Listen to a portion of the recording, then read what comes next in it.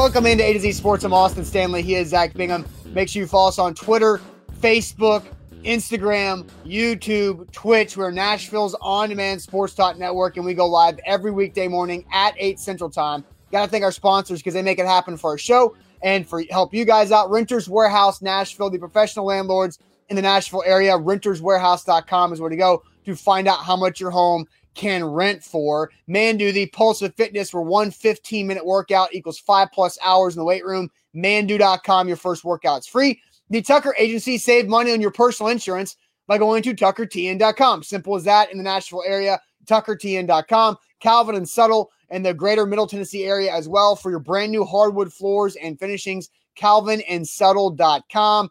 And the Bone and Joint Institute, the region's destination for comprehensive orthopedic and sports medicine care, boneandjointtn.org. So, Zach, a lot to talk about with Josh Heupel, with what he brings to Tennessee. We spent a lot of time yesterday talking about the quarterback position, the offensive success that Josh Heupel has had wherever he's been. And one common thing that I saw from Tennessee fans when I put out a bunch of stats on Twitter about Josh Heupel's top 10 offenses, really top 6 offenses at UCF is, well, that's not the SEC. And then the counter is he led the SEC in total offense in 2 years running the Missouri Tiger offense. And we know this, that Mizzou, when they were good, they were winning with SEC Defensive Players of the Year. But Josh Heupel had the Missouri Tigers offense flying high for a couple of years. So Josh Heupel does have success offensively in the SEC. 28-8 is a pretty solid head coaching record. We know the trajectory and the concerns of that Josh Heupel's had over his 3 years at UCF. But you, I think, have something that he can bring to Tennessee to get them closer to Florida and Georgia. Now, Jeremy Pruitt said something this past season, Zach, where he said he believed the gap was closing with Alabama. And like Maury says, that was a lie, right? The gap was not closing whatsoever between Tennessee and Alabama. But what can Josh Heupel do with Tennessee in the gap between the Vols and Florida and Georgia? So I had to go back and do some research because, look, I'm not a Tennessee fan. I've watched every game because it is a part of my job. But I had to go back and do some research and figure out why Tennessee had been getting the results that they had. Yeah, they won 8 straight games over the course of 2 seasons, but that doesn't really get you anywhere if it's over the course of 2. You want it in 1, and you want results. You want wins, and you want championships in some form or fashion, sure, or big bowl games to show for it. Tennessee hasn't had that. So I had to go back and take a step back and look at what Tennessee, where they've struggled and where they need to improve. But the one thing Josh Heupel brings is pretty obvious, okay? It's obvious to every Vol fan that has been following this week and what Danny White was able to do by bringing Josh Heupel. And so I will let Heupel actually answer this question. This, as the title of the show says, one thing Josh Heupel brings to Tennessee that gets them closer to competing with Georgia and Florida. We'll talk about expectations later in the show, but let's listen to Josh Heupel. We're going to play with tempo here. We're going to be the aggressor. We're going to play with our skilled players out in space. We're going to give them an opportunity to push the football down the field. At the same time, if you really watch what we do, we're extremely balanced in our approach as far as run and pass. We want to be physical. We want to dominate the line of scrimmage. Those are all things that are going to translate to what we're doing here in Knoxville. Josh Heupel is an offensive mind. You could go as far as saying an offensive guru. He's been doing it at Oklahoma. We talked about Missouri. We just saw it at UCF and what he was able to accomplish with the offensive weaponry that he used to score points, and we want to score again. If I'm a Tennessee fan, which I am not, I would be excited about that aspect. But that's the one thing that's been missing. So this is the research that I did. The last time that Tennessee was worth a damn on the offensive side of the football was in 2016. We all know that season, the failed expectations of Butch Jones. They were second in the SEC behind, oh, go figure, Alabama. And there's a reason why competing with Tennessee or with Florida and Georgia is different than competing with Alabama. Those are apples and oranges. But then it started to drop off. After that, Tennessee's offense has been extremely bad, really bad. So I take you to the stats. After that 2016 season, in 2017, dead last, 14th in the SEC in total offense. The following year in 2018, 13th, second to dead last. The following season, 2019, and that was behind Arkansas, and Arkansas that season was god-awful. Following that year, after being last, second to last, then they followed that up in 2019 with being 11th. 11th, which was their season of winning 8 games. 11th in the SEC. And then if you look at what they did last year in 2020, they were 12th. They regressed 11th to 12th. That's been their issue. So this is why yesterday I said that Danny White and let's just say the Tennessee brass made the correct decision by going to hire Josh Heupel, because if all of those seasons, I went from 2016 to 2020, if you look at the top, at least the top 3 teams in total offense, 2 out of the 3 teams made the SEC championship. The only team that didn't do that was way back when in 2017, which was Missouri, who's the best total offense in the entire SEC that season. Led by who? Josh Heupel. Bingo. As Logan says, bingo right there. It's all about offense. A to Z Sports here live on this Thursday. I do want to react to what Zach had to say there and really get my take on what I think Josh Heupel brings. So here's the question. I just want to ask you guys a simple question. What do you think Josh Heupel can do to close the gap between Florida and Georgia? What do you think Josh Heupel can do to close the gap and compete with Georgia and Florida? But first, let me tell you guys real quickly about Renters Warehouse Nashville, the professional landlords in the Nashville area. RentersWarehouse.com is where to go to find out how much your home can rent for. So many different ways you can use Renters Warehouse. If you're currently renting out a home and you want to move, they've got an incredible inventory to size up, size down, whatever it might be in the rental game. Also, if you want that long-term equity, if you want long-term wealth, rental property is your ticket to get there, and Renters Warehouse, the professional landlords, can make it easy for you. That mailbox money is always a win at renterswarehouse.com. A to Z Sports, we're talking about Tennessee, Josh Heupel, the hire by the Tennessee Volunteers. Austin, we went through a lot of things right there in the statistical background of the Tennessee offense since 2016. Very bad, porous. Josh Heupel, and this is a guarantee, guys. Again, I am not a Tennessee hype man by any means at all. But a guarantee is that Josh Heupel will improve this offense. Just like Lane Kiffin progressed Ole Miss's. Now, Ole Miss was definitely offensively further ahead, but they'll score points. They'll have other issues besides scoring points. And as a fan base, you need to look forward to that. Right. So a couple comments. I sounded like a New Yorker comments. Joshua says nothing he can't recruit with them. He will definitely get out coached by Kirby Smart. May split with Mullen. If you think Kirby Smart is a better in-game coach than Dan Mullen, I don't know what you've been watching the last several years. Kirby Smart relies on his recruiting to help build his program. So I disagree with that sentiment. Dan Mullen's the best football coach in the SEC East right now, and I don't think that's even close. Ethan Ramsey says his team score, and if you score, you always have a chance. Jarrett with a joke, hand out Arby's instead of McDonald's. Arby's isn't on the strip, so you might need to go with like Chick-fil-A or Taco Bell or something like that. Chick-fil-A would never do that, ever. Chick-fil-A probably has too much. That now it gets into a whole other thing. Here's why I say Chick-fil-A with that is because the SEC and Chick-fil-A have a deal, and Chick-fil-A sandwiches are usually what teams eat after games, right? If you're about to get on the bus to go back to the airport, you've got like a big cooler or a big hot bag full of Chick-fil-A sandwiches that each player gets as they get on the bus. That's why Chick-fil-A makes sense, because a football player having a Chick-fil-A bag, there's no like red flags up because they get Chick-fil-A all the time. No cash on Sunday. I know.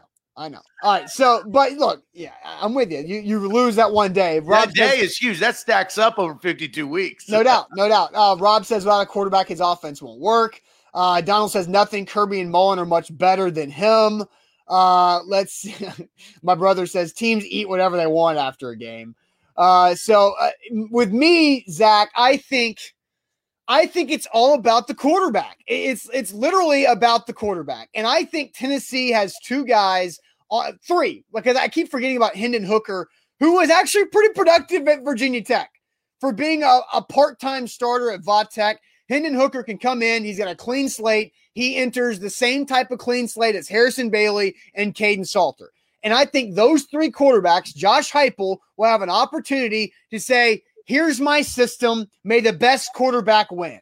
And I think Josh Heupel can do that. I think he can have success. If he can have Dylan Gabriel, a three-star recruit, throw for 3,600 yards as a true freshman at UCF, I get the whole competition thing in the AAC.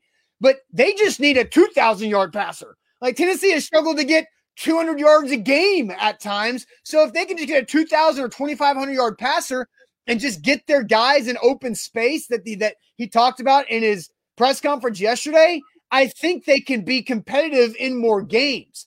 The Vols just had the most predictable offense with Eric Gray being the only thing you could count on, and Eric Gray now going to Oklahoma with a few other guys.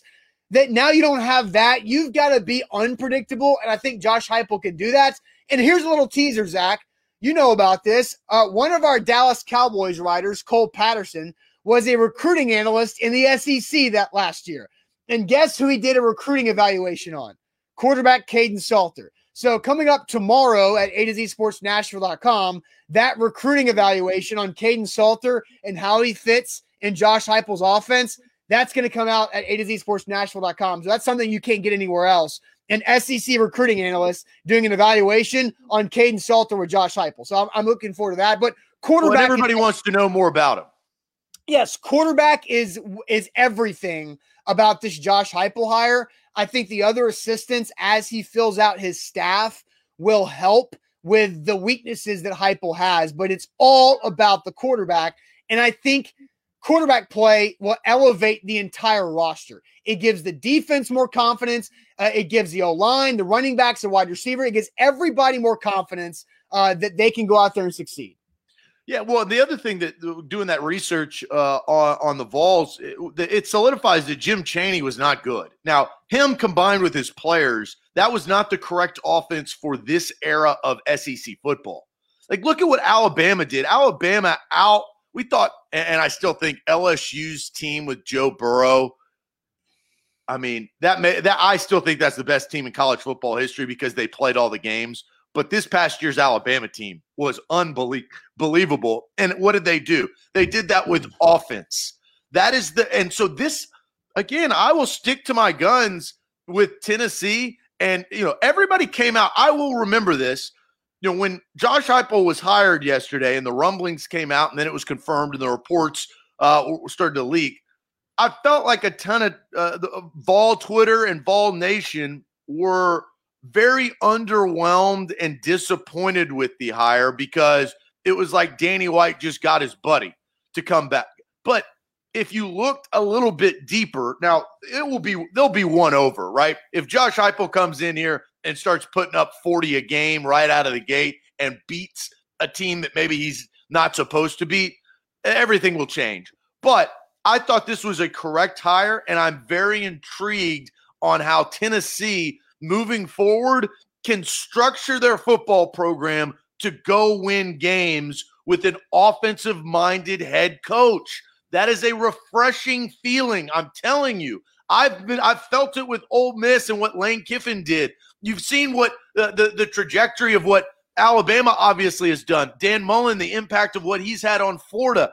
That will change a program in the right way. Even Jimbo Fisher, who, let's just face it, A&M was the odd man out of this year's college football playoff, but you've had to give Jimbo Fisher a little bit of time. But his offense, he's an offensive-minded head coach, came out there and won football games last year. That's the trend. And now, finally, Tennessee has gotten on board of said trend. All right, so Justin says Heupel is a quarterback coach. He's equivalent to Kiffin or Freeze with less drama. Just need great defensive hires to find success early. I don't think he's the equivalent to Kiffin and Freeze because Lane Kiffin and Hugh Freeze have recruited the SEC for a long time, where Josh Heupel hasn't. You know, and I get that a lot of the coaching staff are your big, heavy recruiters, and Josh Heupel can recruit by showing his system works. That's Josh Heupel's best recruiting tool, is saying, I've scored 42 points on average per game in all 3 years as a head coach, and I led the SEC in total points or total scoring in offense 2 years at Missouri. That's his recruiting tool. Everything else falls into place with the staff that he hires around him. So I do find that pretty intriguing as well. The kids just want to score, right? Do you want to get in the end zone? Yeah. Do you want to celebrate with your teammates on the checkerboard? Like, there's the sell. It's pretty easy. If you're an offensive player and Josh Heupel is trying to recruit you, that's the selling point, right? Because he can guarantee to get in the end zone. Now, he can't guarantee that his defense will stop the opposing team, but I think he can pretty much guarantee that they will score points. This will not be the, wow, Tennessee can only muster up 10-point type offense. It's just not going to be. And he can, what I was told by somebody that I trust the other day, that Josh Heupel can look into a quarterback's eyes, Ty Simpson, for example, and say, I guarantee you will be a better quarterback, a more prepared quarterback when you leave me than when you got to me. And I don't think any quarterback has been able to hear that from a Vols coach and believe it. Because Butch Jones was saved by Josh Dobbs. Josh Dobbs was not like developed amazingly as a quarterback. Josh Dobbs got better because Josh Dobbs is a talented player in college football. Well, look at Dobbs' pro career. It kind of solidifies that, right? He's been traded a couple times back and forth from Pittsburgh to Jacksonville and back again. So Josh Dobbs is not an NFL quarterback, but he was a really damn good college quarterback that saved a head coach for a couple of years. Well, and they haven't had. A dual threat quarterback can do. A dual threat quarterback can mask your bad characteristics, right? Like that's what Josh Dobbs did. And I'm curious, a big decision from Josh Heupel. He's got 3 quarterbacks, as you mentioned, right? 3 quarterbacks to decide between. He's got to make the right decision. Yeah, and so somebody Chad asked, when was Heupel at Missouri? When Gabbert was there? No, Blaine Gabbert was at Missouri like 10 years ago. We're talking about Blaine Gabbert was drafted in the same draft class as Jake Locker. Yeah, 2011 or 2011. 2011. Yes. So, but right. So, look, Drew Lock was the quarterback, and it was Drew Lock's sophomore and junior year. Then what happened? Josh Heupel got hired as a UCF head coach. Derek Dooley was the offensive coordinator, ironically, for Drew Lock's senior year. But Drew Lock really took steps in that really sophomore and junior season when Missouri led the SEC in total offense both years. So that's the impressive part there. All right, Zach, let's get to this conversation because I find this very intriguing. What does Josh Heupel have to achieve at Tennessee to be considered a successful hire?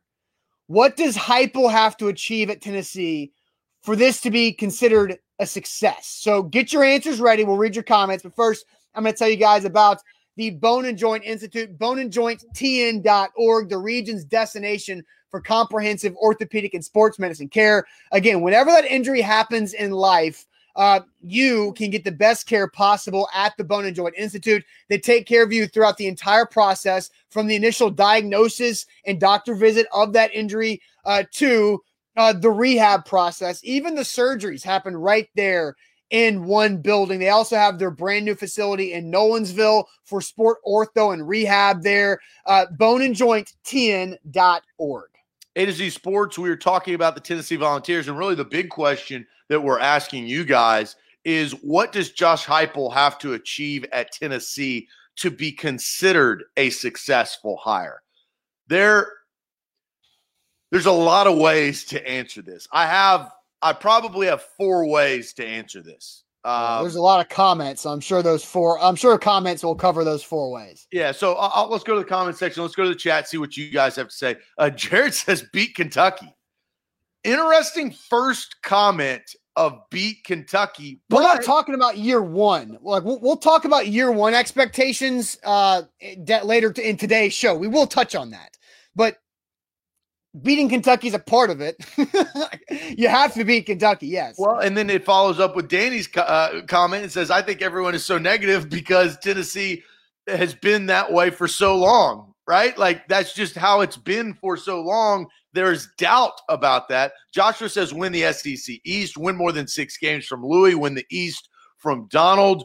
That's a loaded question from Steph. Finish with a record over 500.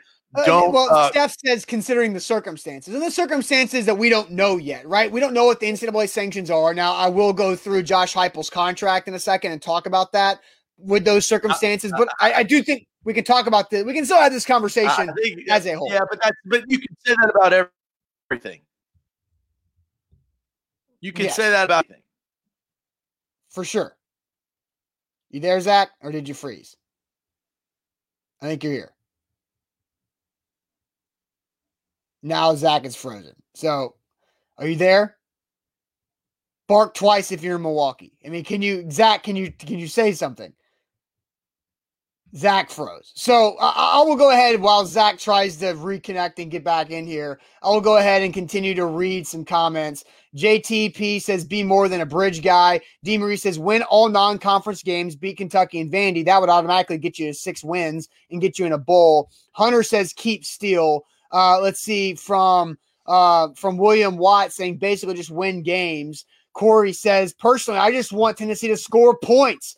Been stagnant for years. Dustin says 6 games. Now, we're not talking about year one with this. We're talking about what does he have to achieve at Tennessee for this to be a successful hire, not in year one overall. So everybody who's saying 6 wins is missing the point of the question here. But Zach, now that you're back, welcome back in after that little freeze frame there. Yeah, I got in the penalty box. The first thing it made me laugh. The first thing that I saw was the new superhero Zach Freeze. The second thing I saw was from our own Zach Reagan said Basilio hacked the show. I know, because I don't know if he knows how to do that. No, he doesn't. He doesn't know how to troubleshoot anything, and so but it is ironic that the day after I make fun of Tony Basilio having one of his hosts that continues to get knocked off of whatever they're using, Zach freezes up. I personally, I wasn't going to say. I thought that was a low blow. For the IT guy of this company, I did not support that comment yesterday. I supported some of the other things you said, but I thought that was a stupid ass move by you, Austin,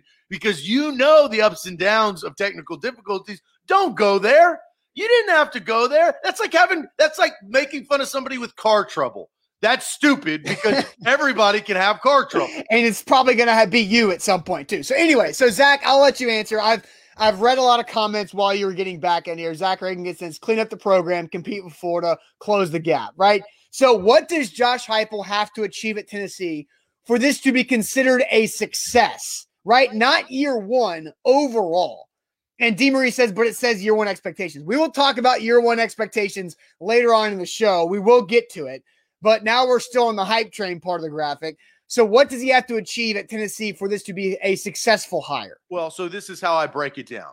To answer this question correctly, it involves winning games, right? W's, beating teams. It's not about scoring points. That gets you close, right? That gets you closer to scoring more points than the other team, which equals a win. But you have to win games.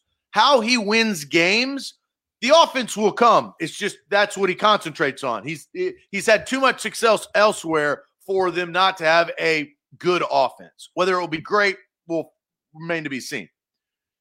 Recruiting and defense will define if he will win games, okay? Recruiting and defense. Can he recruit and can he find a defense? And if he finds a defense with a good defensive coordinator, then you've got the facets of football. You have offense, defense, and special teams. You've got 2/3 of that, right? So to equal winning games, he has to do something that let's just face it, not a lot of Tennessee coaches in the last 10 years have done, and that is Florida and Georgia, look at the title of the show. You have to compete and you have to win. It's really not about like competing out of the gate is important, like in the first couple of years. But by year 3, here's where I'll be specific. Year 3, he has to beat Florida and or Georgia. One of the two. Yeah. And or. You don't have to beat both in the same season, but if you beat Florida year 3, or you beat Georgia year 3, or you beat both of them in year 3, it's a successful hire. Because of the NCAA violations, because of what they've come off of over the last 3 coaching hires, that defines success. I don't want to say SEC East Championship. I don't want to say college football bowl bid. By probably that time, it will be expanded to 8 teams. But I will say beat Florida and or Georgia.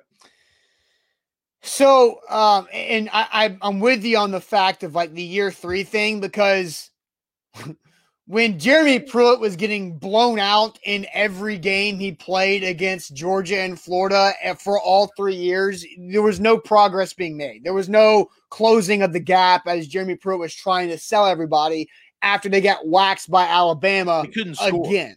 Huh? They couldn't score on those teams. Right. They couldn't. No, consistently they couldn't. And we thought at halftime of the Georgia game this past year, it was like, holy hell, what's happening right now? Tennessee's 2-0. They look good in the first 2 wins. They're up at Georgia, and they get the ball to start the second half.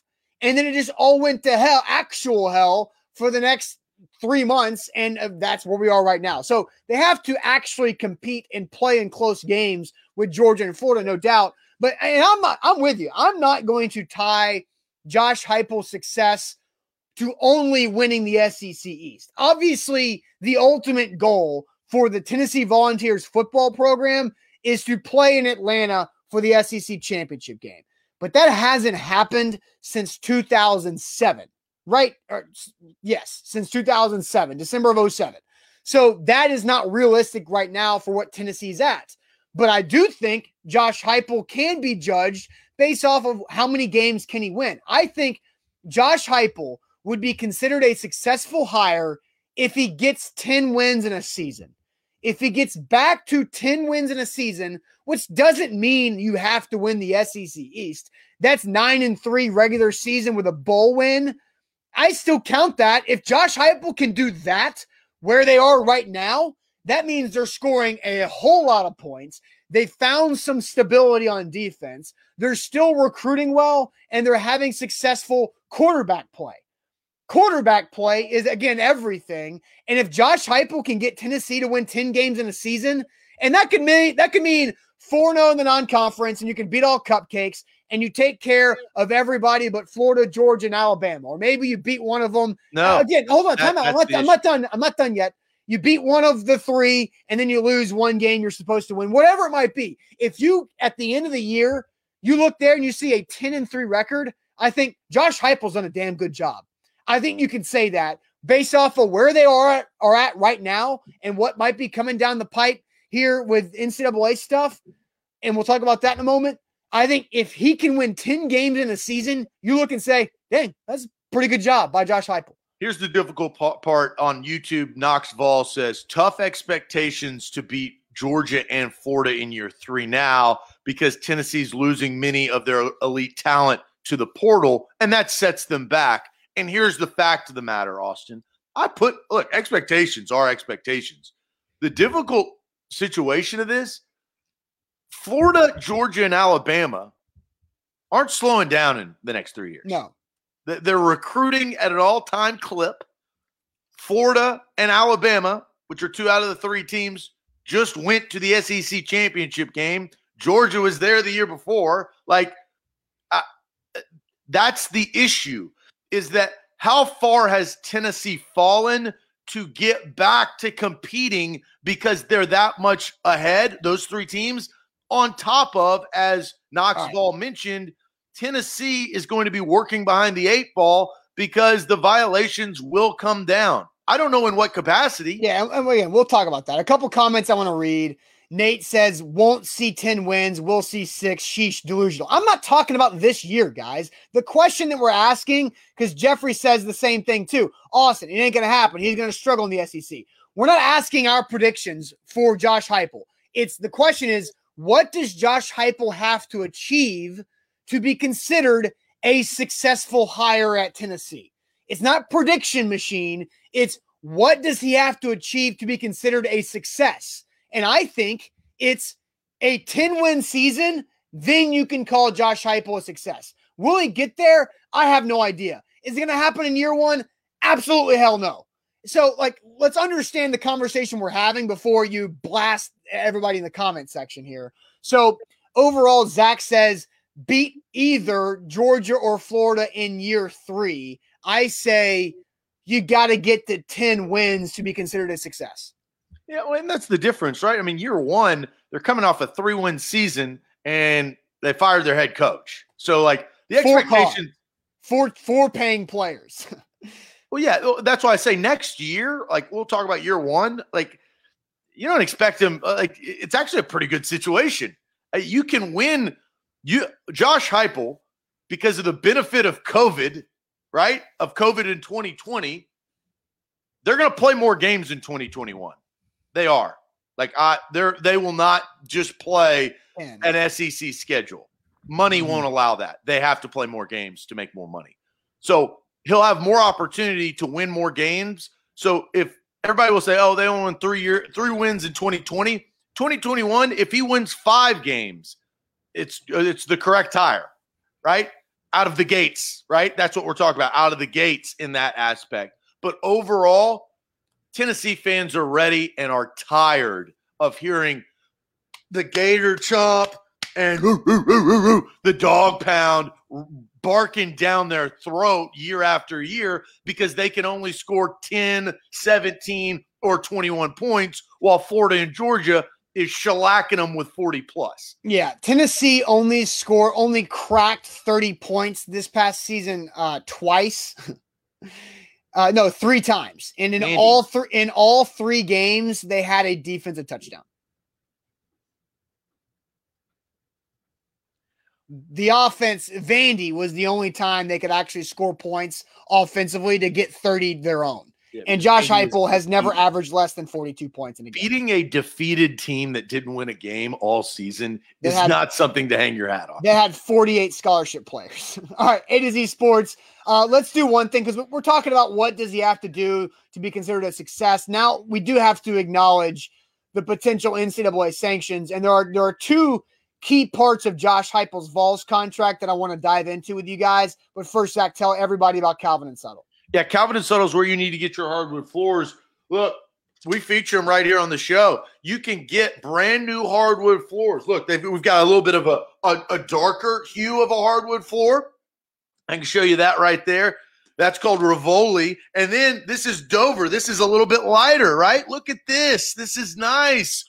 You 1 to 2 weeks once you order your perfect hardwood floor, they will order the material and install in your house. It's a very simple fix. Upgrade your home, the equity, and your surroundings. 615-448-6414. That's 615-448-6414 or online at calvinandsubtle.com. All right, A to Z Sports here live on a Thursday. A reminder, we started talking about this yesterday. We do have coming Monday morning, huge development in A to Z Sports Morning Show. Things will change for the better. It will get you guys more involved, and it'll be an amazing thing for what 2021 will be. So Monday morning, we will have an announcement for A to Z Sports Morning Show. That will be a lot of fun for everybody. Trust us on that. Okay, very excited about that announcement on Monday, and I think we're all going to learn a lot. Yes. And right? You're going to just learn a lot. That's what you'll do.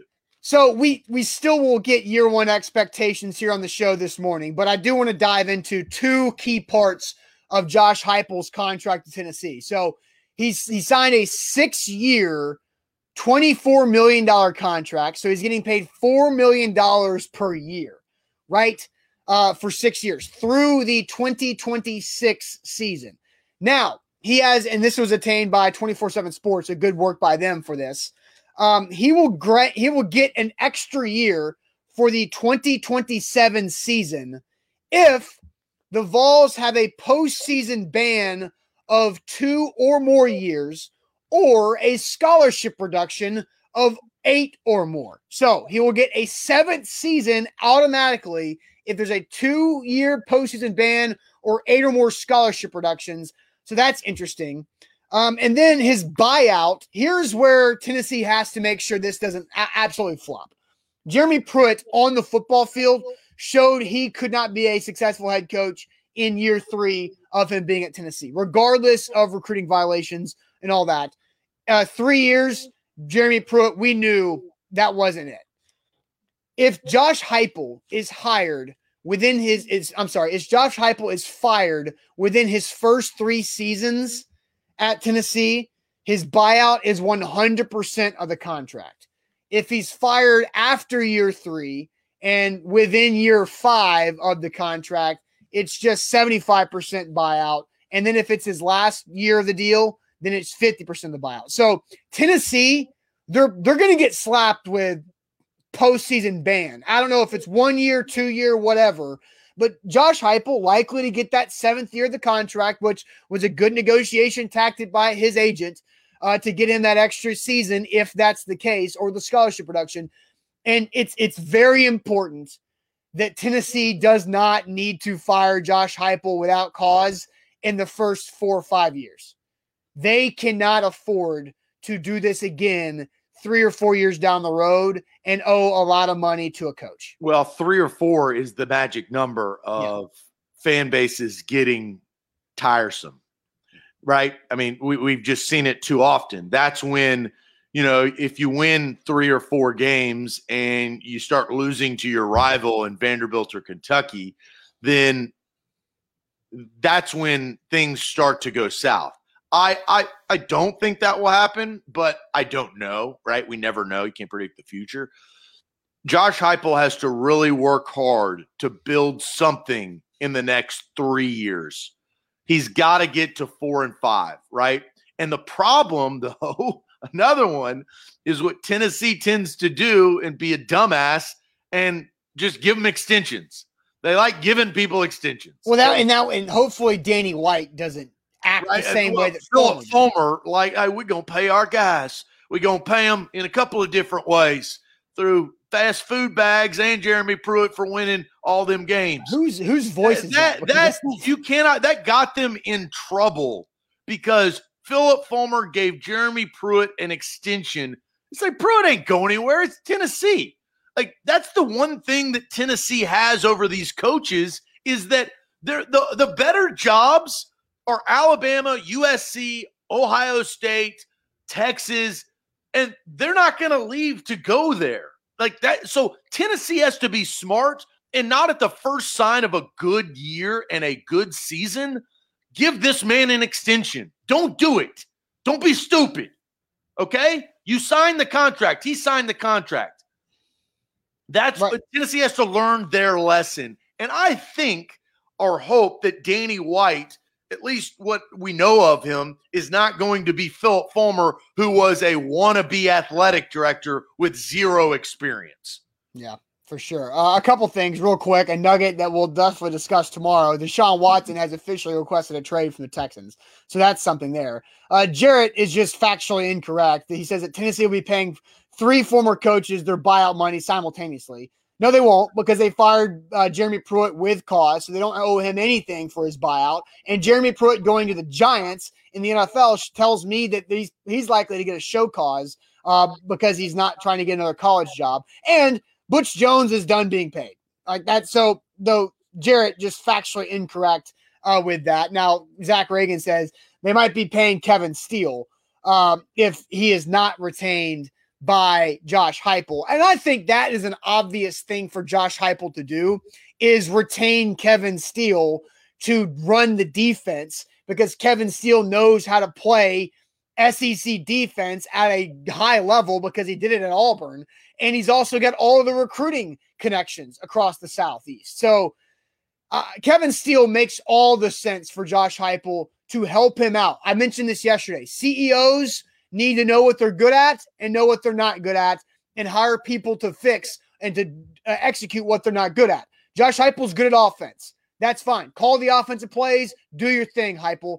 But then you've got to be able to hire Kevin Steele or someone of that ilk to run the defense and to help recruit, because that's not what Josh Heupel does. What? He's already hired. You don't have to go hire Kevin Steele. He's hired. That's the benefit. Zach, that's why I said if he's retained, because we don't know what Josh Heupel is going to do. He could, and Kevin Steele was hired as a defensive assistant, not as a defensive coordinator. So he was hired as a defense assistant, so he had to be retained and elevated to defensive coordinator. Quickly, what do you think the impact, as Puka brings up, Pruitt still determined, since attorney is appealing, to try to get his money? Does that influence the aggressiveness of Tennessee and this coaching staff with that looming? Because, Austin, it's real. You cannot just forget about it and say that lawsuit's not coming forth. That's a lot of money on the table, whether you have to pay all of it or a little bit of it. What do you think about that? Tennessee's got the big stick in this, right? Because they've got more money than Jeremy Pruitt does to go to court. So if I'm Tennessee, I don't settle with Jeremy Pruitt. If Jeremy Pruitt wants it that bad to go to court, then okay, go to court, because Jeremy Pruitt's not going to win that. Like Jeremy, I disagree. Everything comes out. You don't think Jeremy Pruitt has millions of dollars? What are you talking about? Sure, Jeremy Pruitt might have millions of dollars, but Tennessee's got more. Like if Tennessee, like a coach will not win a court case against a state-run university. He's not trying to win. He's trying to settle. Do you understand that? That's what I just said. Did you not listen to me? I just said that if I'm Tennessee, no way in hell am I settling. I'm going to court with Jeremy Pruitt if I'm Tennessee, because I'm going to win that. Jeremy Pruitt will get nothing. You can go to court and then settle. Do you not understand how the law works? Zach, from the information that I know, if Jeremy Pruitt goes to court, Tennessee shows everything that he did to prove that they fired him with cause for real. Jeremy Pruitt will not get money. He will be fired for cause. Well, let me go a step further there, Austin. Did you think about this? If they show everything, why wouldn't the NCAA just wait around to punish them to find out what everything is? That's the strategy of Jeremy Pruitt, Austin. Did you ever think about that? Sure. I didn't. Because that is a smart deal, right? Because the NCAA doesn't operate like that. The NCAA is doing their own investigation. They're not going to wait on court cases between the university and the fired coach. Must be crazy. That's exactly how the NCAA operates. No, they operate on their own. That's the point. Look, my point is, if Jeremy Pruitt takes this thing to court, he is in deep stuff. Like Jeremy Pruitt will have everything come out against him, and he will get a long show cause. Where right now he goes and works in the NFL, he gets paid whatever salary that is. If he gets a 1 or 2 year show cause, then he comes back to the college game as Nick Saban's defensive coordinator in 2 or 3 years, and all is right. Well, and here's we do not know the ins and outs, but Tennessee has to prove that Jeremy Pruitt had knowledge of what was going down. That's not what I'm saying is that is important. Zach, I prefaced we do not know the ins and outs. I'll tell you this, Zach. If you give me a second, I'll tell you. In Jeremy Pruitt's contract, it says it does not matter if Jeremy Pruitt had knowledge of the NCAA violations or not, that if someone on his staff was doing this, that's on Pruitt for not knowing about it. So that is how the contract was written. So it doesn't matter. Pruitt is in deep trouble regardless. That's the contract. Would not be suing if he didn't feel he had a case. That's what I'm saying. Well, it's because those are the facts. Well, Pruitt, if he felt that he did wrong, he would not spend the money to actually, and that's what's happening. Jeremy Pruitt is filing a lawsuit because of non-paid funds of his previous employer. That's what's happening. That tells Kelkins, who's a lawyer, says people sue all the time when they don't have a case to force a settlement. That's what Jeremy Pruitt's doing, is trying to force a settlement before going to court. And I bet that he does settle. I don't. If I'm Tennessee, hell no, I'm not settling. I'm going to take this thing as far as I got because Jeremy Pruitt has nothing. It's a blanket statement, though. All right, A to Z Sports. Let's move on from that then, because we're on different pages here. All right, so the Vols schedule was released yesterday, Zach. So let's dive into this. We want to do what's a realistic amount of wins for Josh Heupel in year one. But first, tell the folks about the Tucker Agency. Yeah, TuckerTN.com. If you're in the state of Tennessee, if you're all over the country, you can use Nashville's independent insurance agency. Will Tucker and his team can take care of you. Homeowners insurance, renters insurance, car insurance, life insurance.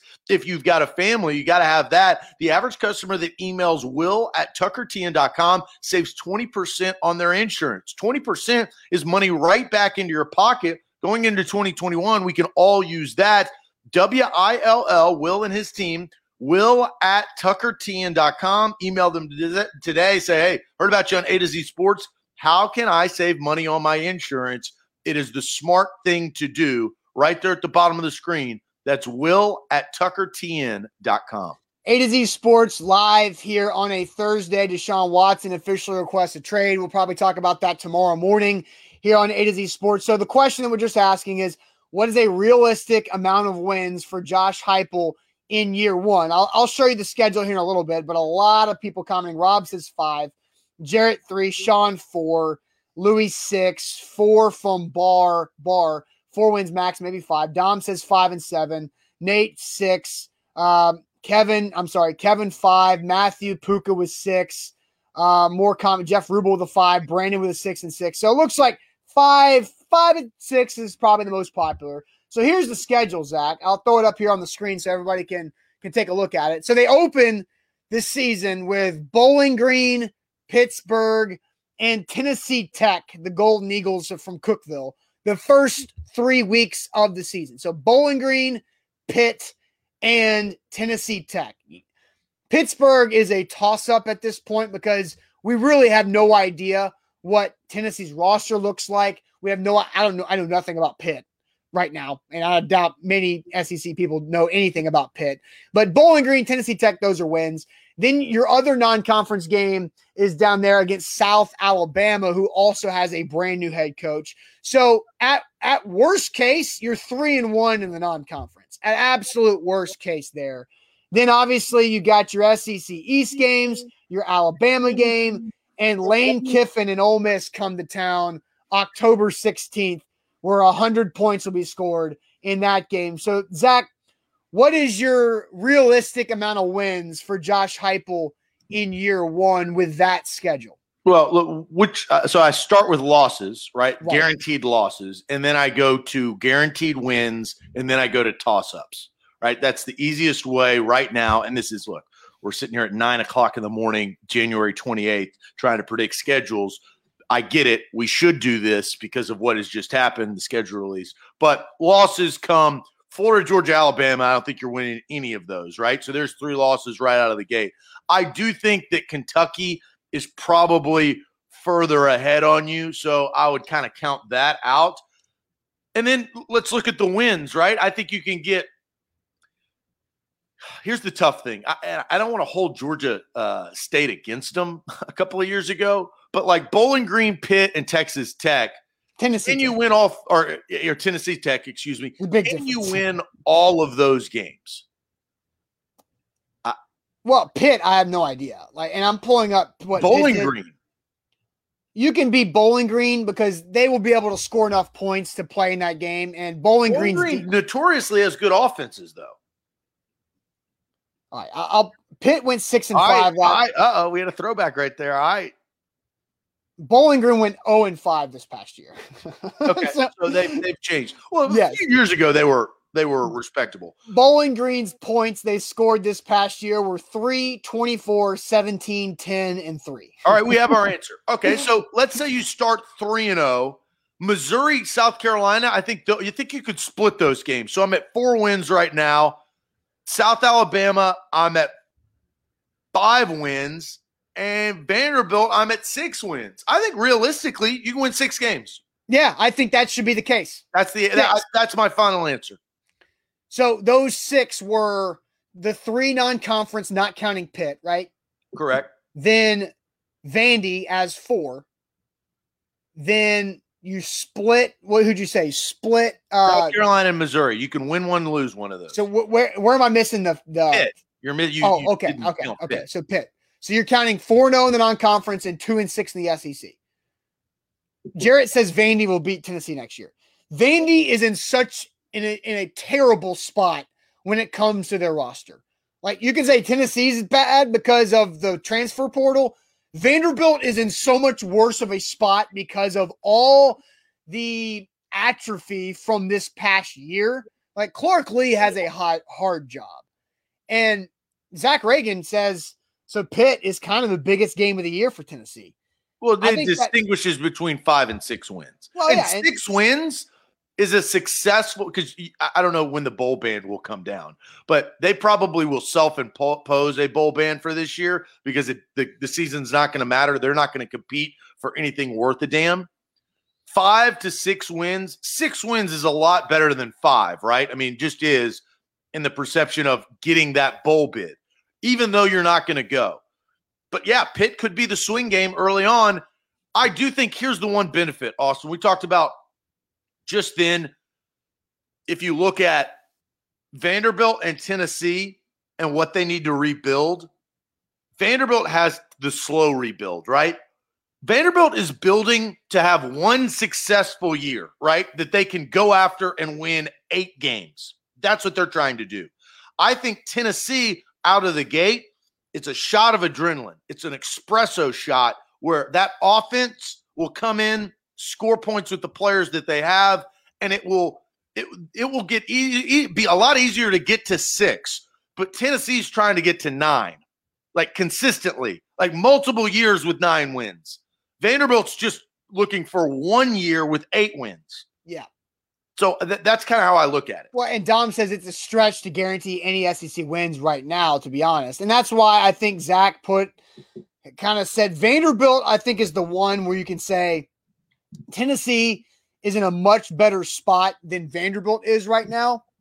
Clark Lee's still never been a head coach. Now, the more and more time that has gone on, I do like what Clark Lee is trying to do there. He just has a very deep hole to dig out of with what happened over the last 365 with Derek Mason and Vanderbilt. So then you look at how the schedule goes, right? After Florida, you have to go at Florida, at Mizzou in back-to-back weeks. Is that where you slip up and you lose 2 games? You lose to Missouri with Eli Drinkowitz? Then you look at I think they can beat South Carolina because South Carolina has Shane Beamer. And South Carolina was really bad last year, and Tennessee got a win over them in week 1. So that's Kentucky. It's at Kentucky in November. You never know how that's going to go. But I could see where Tennessee could try to outscore Kentucky in a situation there. And remember, Kentucky. Real quick, I hate this schedule. Like the I know. look of it. Bad job by Tennessee. Be better. Well, everybody's been doing that recently. It's not like I've noticed that the last couple of years. Everybody's been doing their schedule format like this, which makes no sense. It's really difficult to read. Like, be better. Like, make it easier. Where do you start? Where do you end? What are home? What are away? I mean, keep it simple, stupid. Don't try to be like graphic-y. You're too millennial right there. Look, I respect millennials. We run a millennial type company, but this is a little too in the weeds, right? Like, it's just too much. Yeah. It's like when NBC tried to change the Sunday Night Football camera to permanently be behind the line of scrimmage. No, that's too much. Just do what we want. Or when Monday Night Football tried to do the first down markers in yellow so it looked like there's a flag on the field every time. Right. Yeah, you're doing too much. So I do think 6-6, realistic expectation for Tennessee. You need to go 4-0 in the non-conference, and I think that's doable with Pitt being a big one. And then win 2 SEC games. I think they can win 2 SEC games. Dom, that's a funny comment. But look, if it does, like, here's the one thing. Down on the graphic, it says year 1 expectations. For me, there are no expectations. That's really my answer, right? We predicted wins and losses, but I have no expectations for Tennessee. If they win 4 games, it'd be the same as winning 5. No difference. I don't know about that. I think, well, it depends. Obviously, they can't lose to here's the one stipulation. You cannot lose to Bowling Green to open your Tennessee career. That is the one expectation that I do have. I don't care if you compete and all that other BS. You cannot lose to Bowling Green the first time you step in as Tennessee football head coach. No you doubt. Can't do that. And based off of what I saw about Bowling Green this past year, they went 0-5. Here are their point totals they scored in those 5 games. 3-24, which they lost to Kent State 62-24. Then 17, then 10, and then 3. Their closest margin of defeat was by 28 points, 31-3 to Akron. Bowling Green will be bad. So really, and Zach, the big game is Pitt. Pitt is a recognizable brand and name. They're not real great, right? I think that you got to get off to a fast start. So let's look at this through with orange glasses here, Austin. All right. I'm gonna do this real quick because I don't have orange glasses. I could give a rip about Tennessee. I'm unbiased in this, but I'm gonna put them on real quick. Okay. Let's see if I don't know if I have my blue blockers around here, but we'll go ahead and let's look at them through orange lenses. Let's say you win the first 3. That's 3-0. Bowling Green, Pitt, Tennessee Tech. You're 3-0. You're going to lose to Florida at Florida. That's not surprising. You beat Missouri and South Carolina because Missouri's still rebuilding. You outscore them at Mizzou, and then you beat South Carolina because they have a new ball coach themselves. You're 5-1 through October 9th. Ole Miss. I don't think you can beat Ole Miss. I think there's just too many points. I think Lane Kiffin's too far ahead. And Ole Miss's defense, and this is one thing I do know because I was Ole Miss. Ole Miss is concentrated on the defensive side of the football, as they should, and they are getting better recruits on the defensive line. So I will say you're going to lose one of those games. I think so now you're 5-2. You're 5-3 after Alabama. You can beat Kentucky. So now you're 6-3. You're going to lose to Georgia. You're 6-4. You'll beat South Alabama. You're 7-4. You beat Vanderbilt. You're 8-4. Best case scenario, 8-4 through orange tinted lenses. Oh yeah, that's absolutely best case scenario. Like in most of the time that doesn't happen. But 6-6 is absolutely realistic. I think their SEC wins are against the other new head coaches that they play. Shane Beamer in South Carolina, Clark Lee and Vandy. Both those games are winnable. That's how you get to a bowl game with the 6-6 record. That was fun to just you live a pipe dream, right? It's all of a sudden, it's like, oh yeah, if I just started dating a Victoria's Secret model next week, right? Like that's not going to happen. 8 wins is not going to happen. All right. But I do like looking at that through maybe Tennessee fans' eyes. I think it's closer to 5-6, not 7-8. Okay, so here's dumb comment of the day from Barr. SEC ain't AAC, so Hype's prior success don't mean bleep now. The SEC plays defense. Well, Barr, I guess you didn't realize. Here's fact. Yes, the SEC and the AAC are different. That's fact. Here's another fact.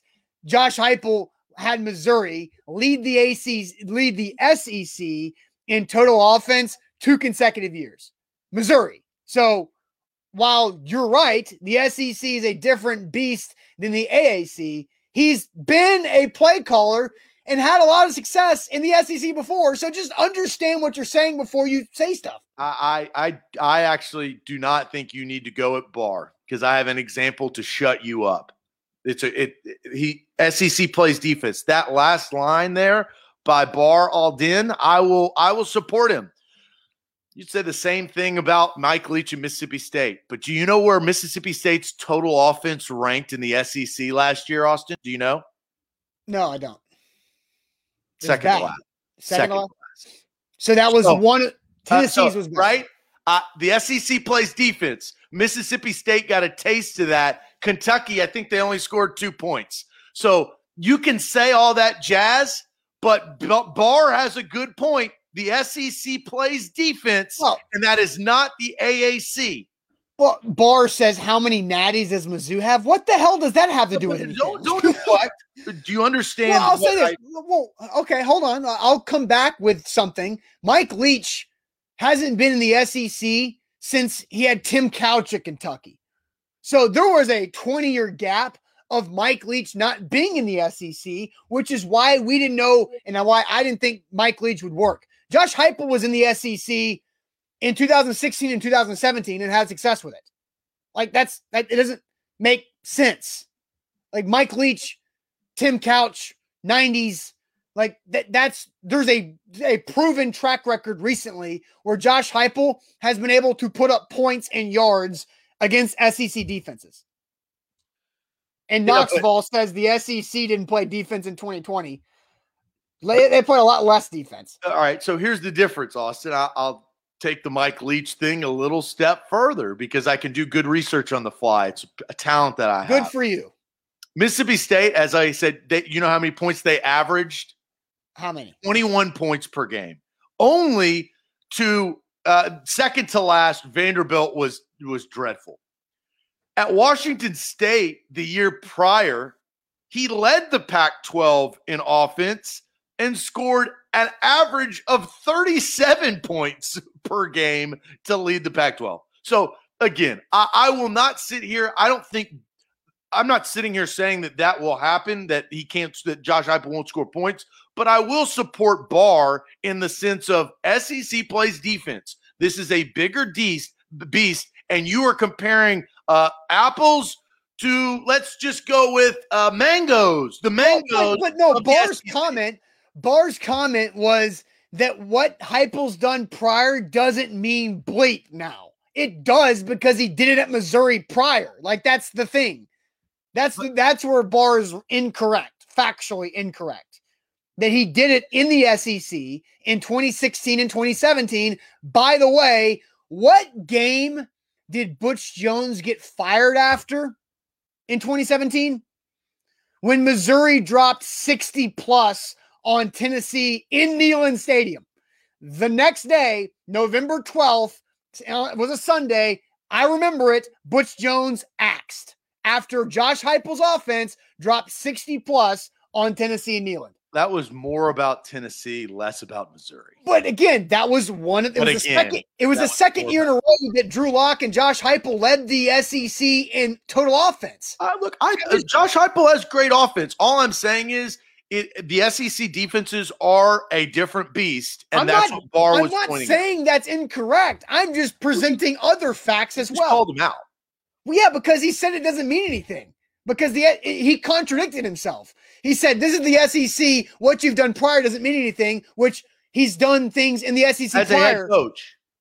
Well, we're talking about offense. That's what he was saying. What Josh Heupel has done offensively doesn't mean anything because the SEC plays defense. He contradicted his own comment. That's the part that I'm saying. Is it cool? It's fine, but Mike Leach has struggled, and his offense were prolific. Right, for sure. A to Z Sports here live on a Thursday, and that Thursday means the Magic Bucket. So if you've never seen the Magic Bucket, you're in for a treat because Zach and I are about to look like fools. Some Tennessee fans think we're fools already, but now we're actually going to look like fools. The Magic Bucket coming up, but first I'm going to tell you guys about Mandu, the Pulse of Fitness, where one 15-minute workout equals 5+ hours in the weight room. How is that even possible? It's the science of full-body electronic muscle stimulation. Mandu.com. Your first workout is absolutely free. They've got 3 locations here in Middle Tennessee. They've got 2 in Memphis, and they're exploding across the country. Mandu.com. Your first workout is absolutely free. All right, Magic Bucket. If you've never seen the Magic Bucket, we created this over a year ago, and every Thursday you have to provide a sticker for the Magic Bucket each week, and that alternates. And then we dive into the bucket. User submissions are open. Our DMs are wide open. Slide into our DMs, and we've got to do semi-crazy stuff. I don't want to do it like we're not doing Steve-O jackass stuff. We're doing semi-crazy things that we don't want to do. That can be executed on the show. Like last week, I had to sing a Disney song, so I sang Hakuna Matata.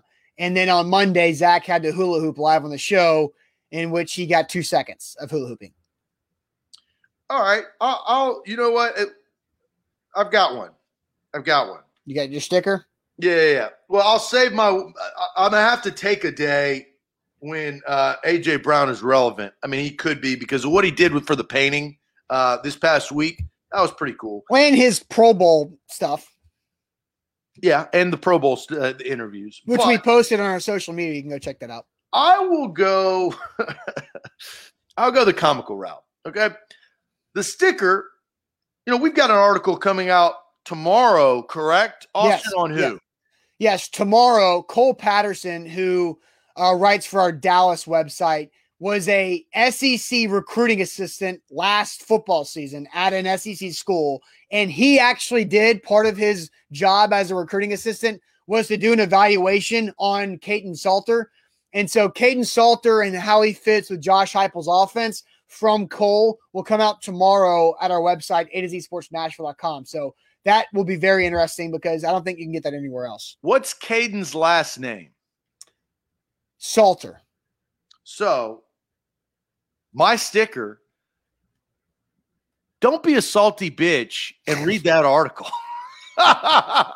With the salt, if you've ever seen the logo salt, she's spilling the salt in the rain. So, there's a connection there, right? Interesting. Get out of your feels, go read the article, and learn some stuff on AZSportsNashville.com. Yeah, that'll be very interesting from Cole on Caden Salter and how he fits. Hell of a promotion. Hell of a promotion. All right, Zach, you ready for this? No. Me either. So I think I pull. This is for me. All right, I've got it. Jeff says I was expecting a Salt Life sticker. All right, so I pulled one that's in my hand, Zach. I also had one that fell out of my shoulder. Look at this. Should the shoulder be yours? Because I've already got this one in my hand. I don't care. Okay, so the shoulder will be yours. Unless you know what it is. Well, and it's actually, bad, I don't know what it is. It's folded up nicely. I believe. I just pulled the Disney song one, so now I'm gonna pull the one off of my shoulder. Is this for you? This is for me. And so now I have to do, Zach, something you did 2 weeks ago, and that is I have to make as many animal noises in 30 seconds as I can. Okay, now here we go, baby. That's what I'm talking about. That is what I'm talking about. We finally get payback, and you're going to realize how hard it is. Now, you do get a head start of you've watched my video multiple times because it Very got funny. full. Very funny. But we will do the timer 30 seconds. How many did I get? You got 7? 8. I want to say no, 8. because you quacked like a duck twice. But are you 100% on 7? I don't know. I don't recall. I know it was around 7 or 8, but you did a construction noise once and you quacked like a duck twice. I say we set the bar at 8. That's fine. And Rob says 7. I believe you. We have to have confirmation. If he would have said 7 final A to Z, I would have gone with it. But he didn't do that. So the bar is set at 8. It's not Tuesday. The bar is set at 8. Let's see how many animal noises you can get or can make in 30 seconds. I will start the clock on your first animal noise. Trying to get a game plan here. Actually, you don't get a time to think about it. And go. Meow. Meow. Woo. Moo. Woo. Woo. Hee-haw. Hee-haw. Hee-haw. Whack, whack, whack, whack, whack. That's a goose. That's a frog. No, the other was a pig. And God. stop. I ran out. You got 10, but you rolled through them. I did get. You did 2 frogs back in a row. Well, I did pig. Then you'd already done pig. Well, what it should have counted for, and it was a toad and then a frog. That would have counted. But since you said it was a pig, I mean, you still beat 8, so it doesn't matter. But that was actually pretty good. I do think you got the benefit of watching somebody else do it. But look, that was good. Hey, you did well. It was a good frog toad interaction. Well, no, it was. I did the pig, and then I had frog next in my mind, And instead of saying that was a pig, I said that was a frog and then did a frog. So I messed it up. I messed it up. And then you immediately threw it on me. I'm like, no, you got to go now. Well, yeah, because I started thinking about it. I was like, why am I letting this man think about anything? Well, I let you do that. No, I don't think you did. I did. I said starts on your first thing, and you went. Yeah, and the donkey made me think because I was like, he had already done a horse. Oh, that's a donkey. So, pretty good. There you go. All right. So this is for Zach. Magic Bucket on this Thursday. So I'm just glad that one gets thrown in the trash now. We've both done that. Oh, you did that already. What was that? You had to take a selfie and text it to Buck.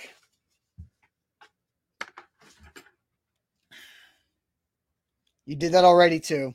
The unibrow. Oh yeah, you need to do the unibrow. I went back and watched that show, and the unibrow was so subtle it looked real. That's the point. All right, Zach. Take off your shoe. Are you wearing tennis shoes? Yes. Okay. Take off your tennis shoe, and you have to untie that tennis shoe, and then teach us how to tie your shoelaces like we're 4 years old. Well, here is the problem. These are Nike shoes, and they're new age. They're millennial types. And you don't tie them. So this is what you would do, kids. No. They No. have this clasp, and look, it slides up and it slides down. This is bull. This is BS. To do this doesn't count. Clip. Oh, it absolutely does. You clip the bottom of the shoe, and that keeps it tight, right? So you put your shoe in, and all of a sudden, boom. Put your shoe in? There you go. You put your foot right there. You can draw it down. New age technology by Nike. This sucks. All the kids are doing it. No. I'm with Ethan. Boo this man. You got to teach us how to tie shoelaces. That's what it says. Teach us how to tie your shoelaces. That's exactly what I did. I don't think this counts. It absolutely does. I did exactly what the thing said. You also said you put your shoe in here, which was a funny misspeak. That really sucks. That sucks that you just got away with that crap. I don't like that at all. It is unfortunate. That's bull. I mean, because, whatever. I don't have shoelaces. I have shoelaces. They're just. Should we? Yeah, I mean, look, we've got weak. We've got doesn't count. A kid can do all that. This doesn't count. Boo this man. Redraw. Prank call Basilio. Oh my gosh. That would be the ultimate troll job. Oh my God. We would never do that. But if I have no idea when he live comes on air and we prank called Basilio and created this fabricated story. Again, I have nothing against Basilio. I don't either. But this little show rivalry that has been created in 3 days is pretty funny publicly. That would be hilarious. Different dueling shows, prank calling each other. And you really can't call into this show, so we have the high ground. Yeah, I don't know when Basilio goes on air. So yeah, if he's on air right now, then we could do this. Well, no, we would create a special stream. What are you Good point. talking about? Good point. You're right. We would do that. So look, I mean, user submissions, you can slide in our DMs and submit what you want us to do in the Magic Bucket. So I'm just saying, user submissions are allowed for the Magic Bucket. So if you have an idea, you can absolutely do this. This is not necessarily suitable for work. I won't go all in on this, but there's a card game, a drinking game, do or drink or something, and you have to pull cards and you've got to do great thing. One of the cards was you had to call a restaurant and ask if they had a how do I say this? A male's private part meat sandwich. So you get what I'm saying? Yes, I do. And I had to do that. I actually had to call a restaurant, and the guy on the phone goes, "Hey, Terry," I swear, he goes, "Hey, Terry, we got any of them blank meat sandwiches?" And he goes, "No." And he goes, "Sorry, sir, we don't have any of them." And I go, "Thank you." And we hung up. That would be funny, though, if you could just, if you had to, that's a good submission. You call a restaurant or a place of business and we have to say a certain thing. Again, you guys can take it and run with it. DMs are open on Instagram, Facebook, Twitter.